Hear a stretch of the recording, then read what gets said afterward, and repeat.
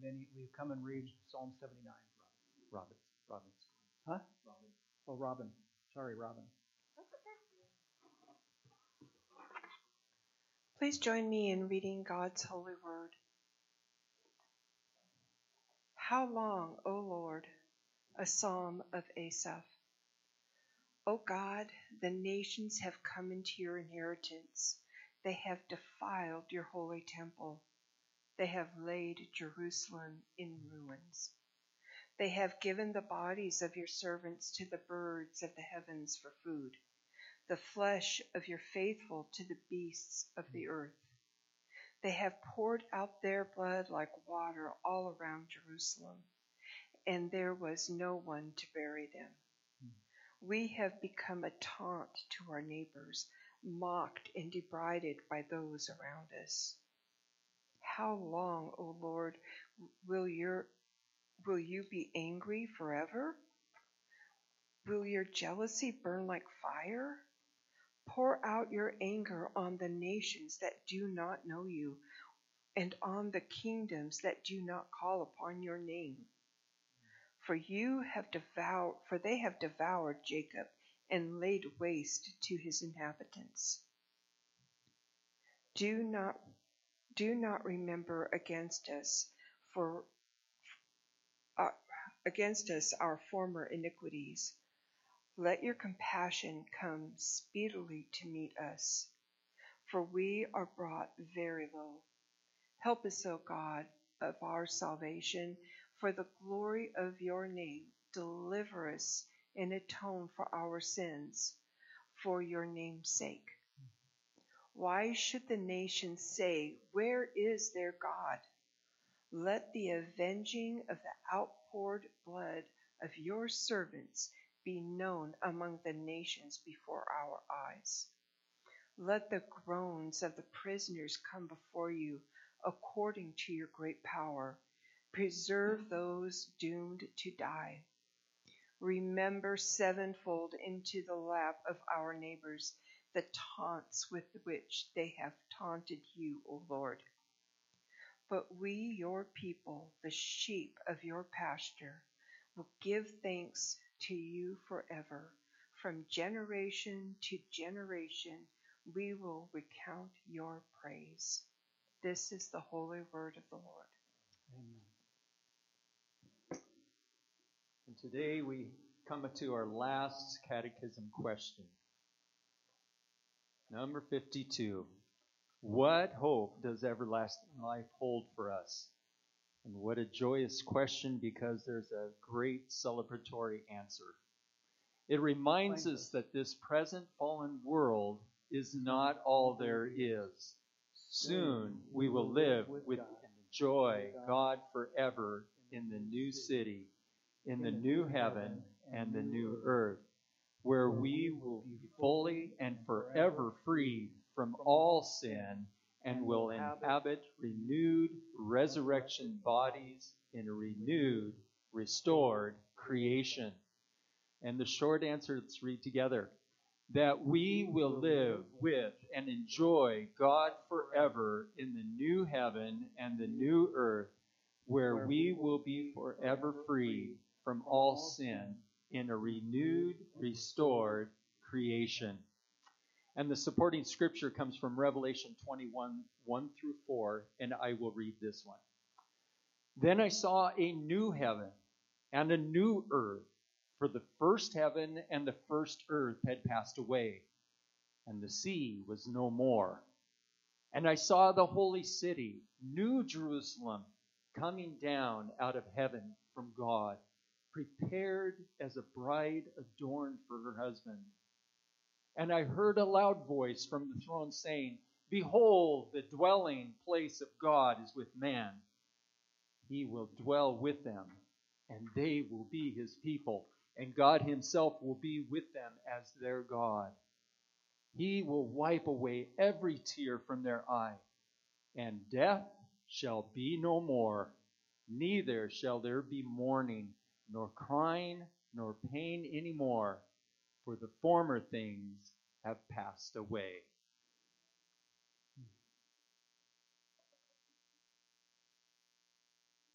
Join us in singing, He the pearly gates will open.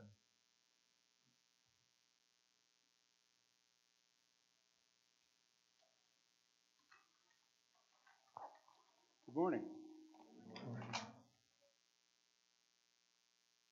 Let's pray. God in heaven, you are our awesome God, the one whom we obey. You are the sovereign one, King of kings and Lord of lords. You are the omniscient one, the one we can trust, for you are over all, and through all, and in all. O Lord, we are imperfect people who put up with the imperfections and sin all around us. We beg your mercy and forgiveness. Please strengthen us to be your people and to resist the world's influence, to be the aroma of Christ in all we do, that your name would be glorified today and every day. We praise you, and we know that you are able to do immeasurably more than all we ask or imagine. We love you, Lord. And we pray in the name of your beloved Son, Jesus. Amen. Amen. Soon and very soon, we are going to see the King. You know, those are, as we sing these songs, it just reminds us of what we have, what we look forward to, and that it's just exciting. The question, the catechism question, what hope does the everlasting life hold us? In other words, where is my hope? That is the question that you and I ask today. And again, I just want to read through that catechism answer, and it says it reminds us that this present fallen world is not all there is. Soon we will live with and enjoy God forever in the new city, in the new heaven, and the new earth, where we will be fully and forever freed from all sin and will inhabit renewed, resurrected bodies in a renewed, restored creation. And again, that is just an amazing, amazing answer. Just something to look forward to, something that we're all excited about. And, in Revelation 21, 1 through 7, let me just read that for you.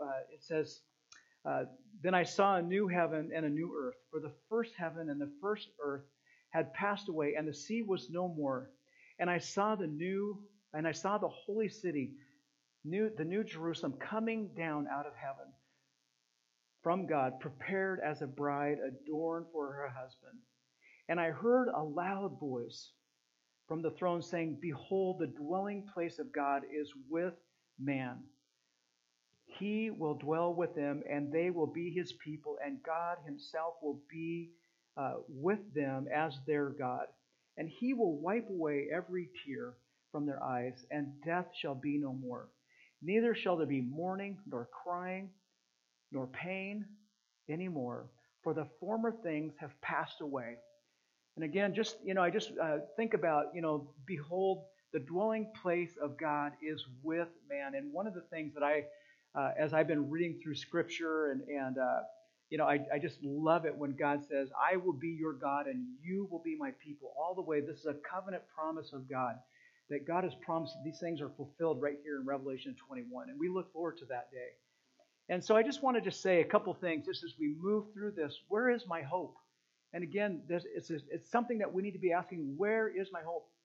Sometimes I've been at funerals, memorial services, and I've actually had people say this to me, well, I hope I'm good enough to get there. I hope I'm okay. And I hope, but I just want when we ask this question, we do have hope, and his name is Jesus. But I just wanted to say this first, that you're not stuck. You're just not stuck, okay? We're reminded that this present fallen world is not all there is. You are not encased in concrete. Your life is not a dead end. In other words, the environment that you and I are living in is not the environment that existed when God created the world. The environment that you and I one day will exist in won't be the same environment that we are now living in today. And that is amazing. That is great hope for you and I. In other words, when Adam and Eve rebelled against God,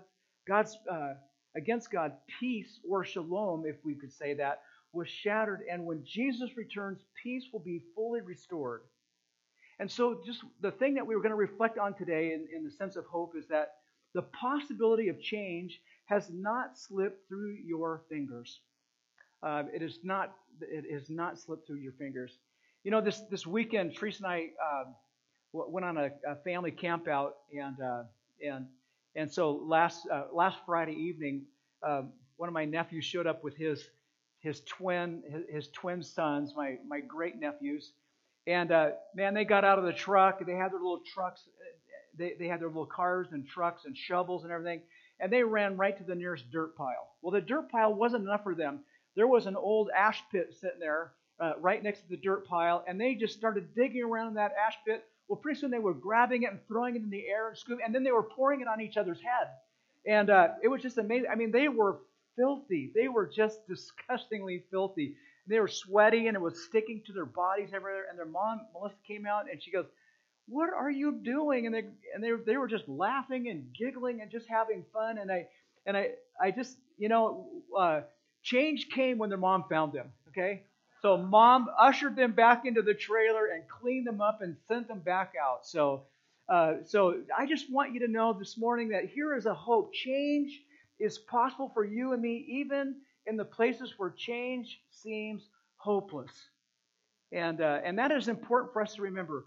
And the question we might ask is, why? Because the giver of transformative grace has made you and me the place where his presence dwells. And in Galatians chapter 20, Galatians 2, verse 20 says, "I have been crucified with Christ. It is no longer I who live, but Christ who lives in me. And the life that I now live in the flesh, I live by faith in the Son of God, who loved me and gave himself for me." And that is so important, folks, that we understand that change is coming. And so I just want us to understand, if you were to ask, what is God doing? What is God working on right now? What is he doing?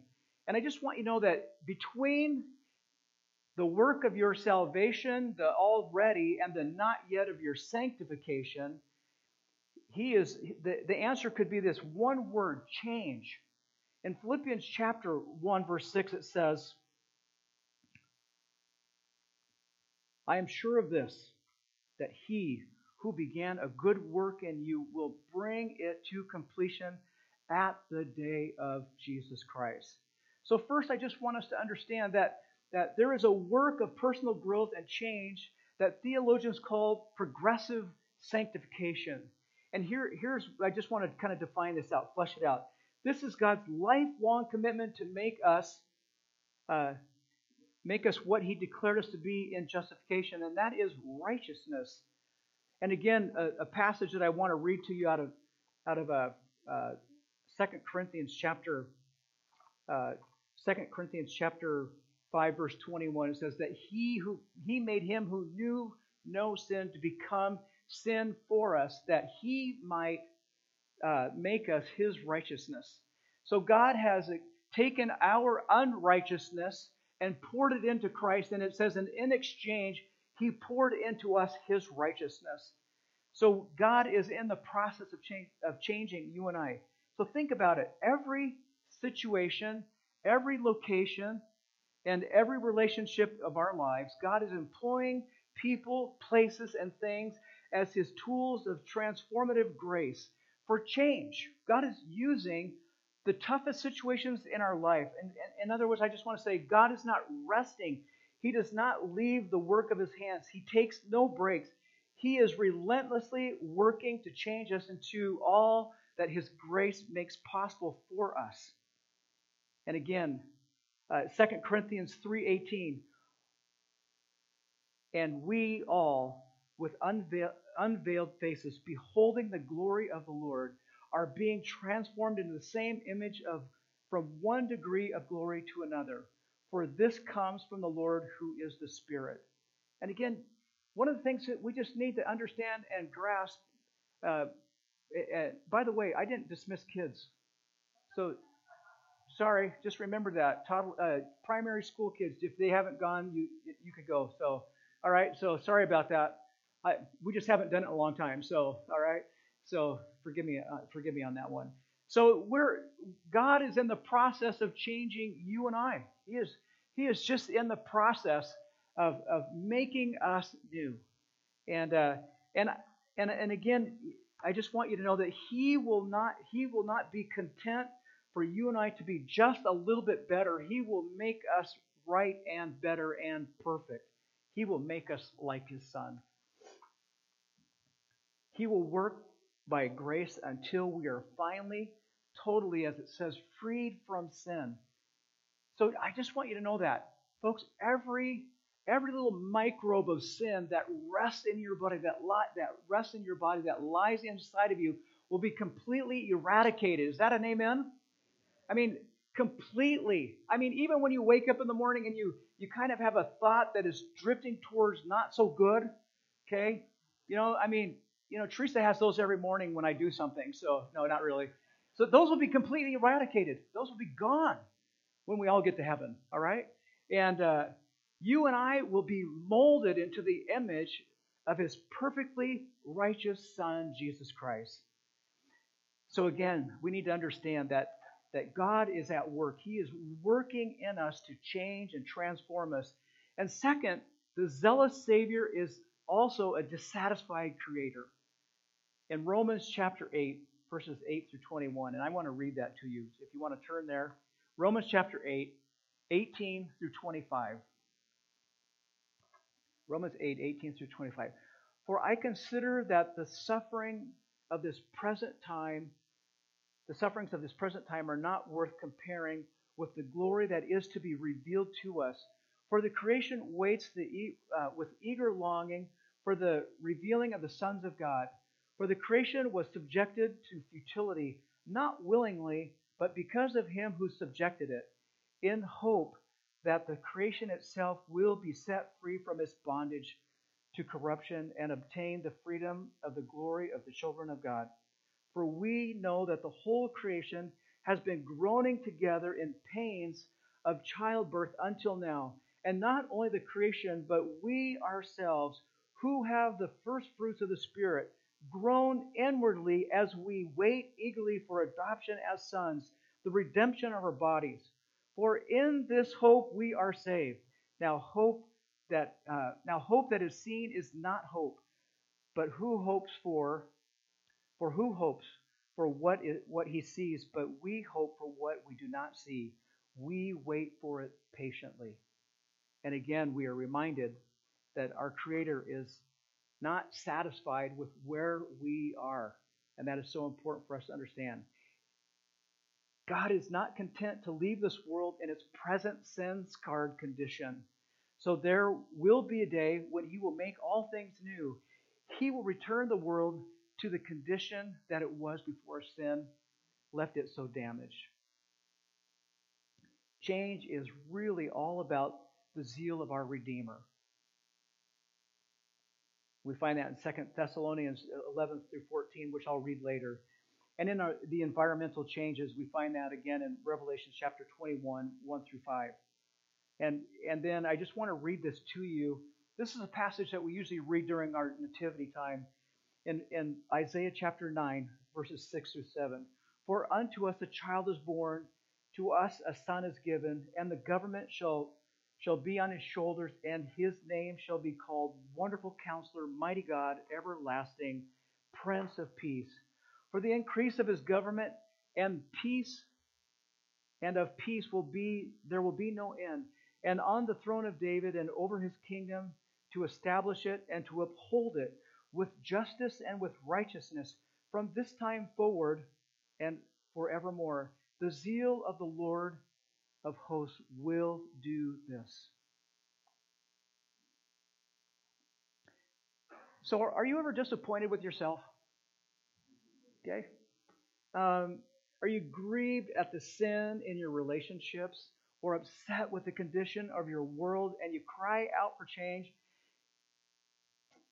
you crying out for something that hits, your crying hits right at the heart of, or the center of the zeal of your Savior's grace. And I just want you to know that that is so important that, and we'll move into this. The third change doesn't mean that you will get what you wish for, that your wish list of the things that you want or that you think you will get to receive the good life. In other words, change doesn't mean that God will turn the people in your life around to the people that you would like them to be. Sorry, I'm sorry, okay? So, and change surely doesn't mean that God will exercise His power to make life easier and more pleasurable according to your own definition of what pleasure is. But you can rest assured that where change is needed, there is a God of grace who knows just where that change is needed to take place and offers you everything that you need so that it will happen. And I want you to turn with me in your Bibles to Titus chapter 2. Titus chapter 2. Titus 2, 11 through 14.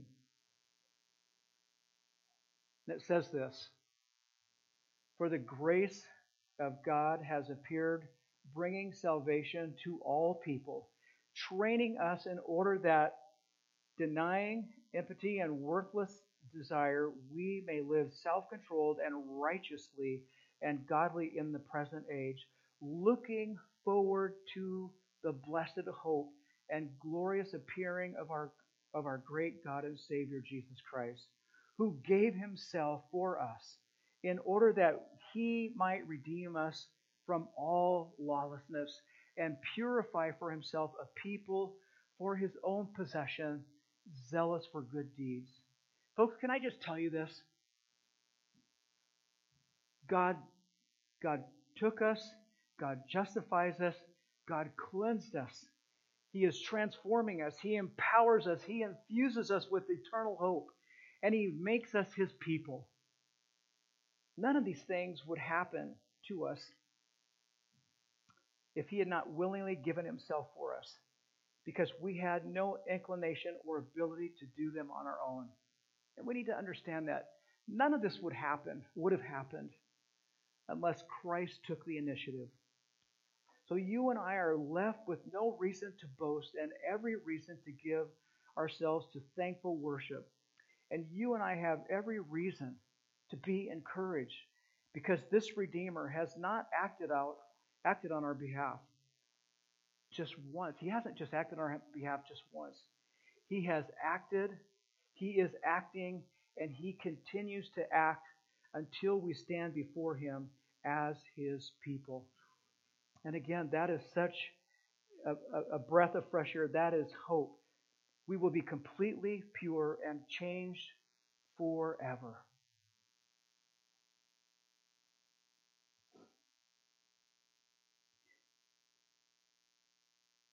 You see, one of the things I just want to let you know, just speaking from my heart, speaking from the Word of God, you see, if you and I could have done these things for ourselves, the life, the sacrifice, the death, and the resurrection of Jesus Christ would not have been necessary. The most precious things in our lives, our relationship with God, we did not earn. It is the wonderful, eternal, transformative gift of His grace. And that is so amazing. And so again, I just want to read this catechism question. It reminds us that this present fallen world is not all there is. Soon we will live with and enjoy God forever in the new city, in the new heaven, and in the new earth, where we will be fully and forever freed from all sin and will inhabit renewed, resurrected bodies in a renewed, restored creation.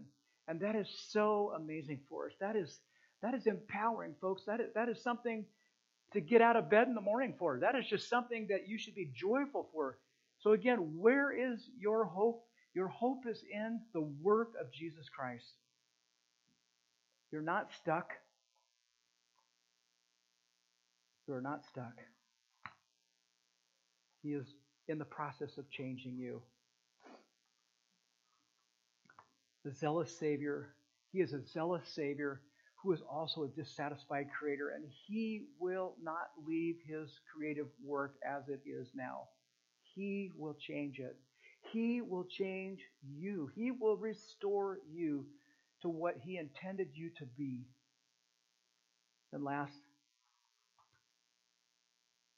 change doesn't mean that you'll get your wish list of things that you think will give you a good life. All right? That's not what heaven is all about, folks. That is not what heaven is all about. A good life is to be with God. You know, one of the things as I was studying and preparing for this that I just want to say, you know, heaven will not be boring. You know, sometimes as we, you know, I've had young people as I've talked and taught, it's just, well, heaven just seems like it will just be boring. No, heaven will not be boring. We will be sitting at the feet of Christ. You will be forever changed. Your mind will be renewed. Your heart will be renewed. You won't have any sin in you. You will be like Christ. And you will want to know the things of God. You will want to know. You will inquire about God. You will be moved by God. And you know, one of the things that I think about, I just think about my great nephews just playing in the dirt. Maybe we'll get to play in dirt, but won't get dirty. Who knows? I don't know. But here's the thing: you will be clean, and Jesus Christ will just be amazing. He will be with you, and I just want you to understand that. And that's what gives you and I hope for eternal life, and that is so important for us. So we just want to close and sing a song. And I just want to pray as we sing, as we prepare to sing. Father, we just come before you. We want to say thank you for loving us. Lord, thank you for giving us hope. Lord, thank you for renewing our hearts. Lord, as we're going to sing, what a day that will be. Lord, we just want to say thank you that God, that you have given us an amazing life here, but it does not compare with the life that is to come. Lord, thank you that you are working through the already of our salvation to the not yet of our sanctification and our glorification, Father. We just want to say thank you, Lord. It gives us great hope that you are not done working on us, that you will change us from the inside out. God, we just want to say thank you. We love you, and God, we worship you.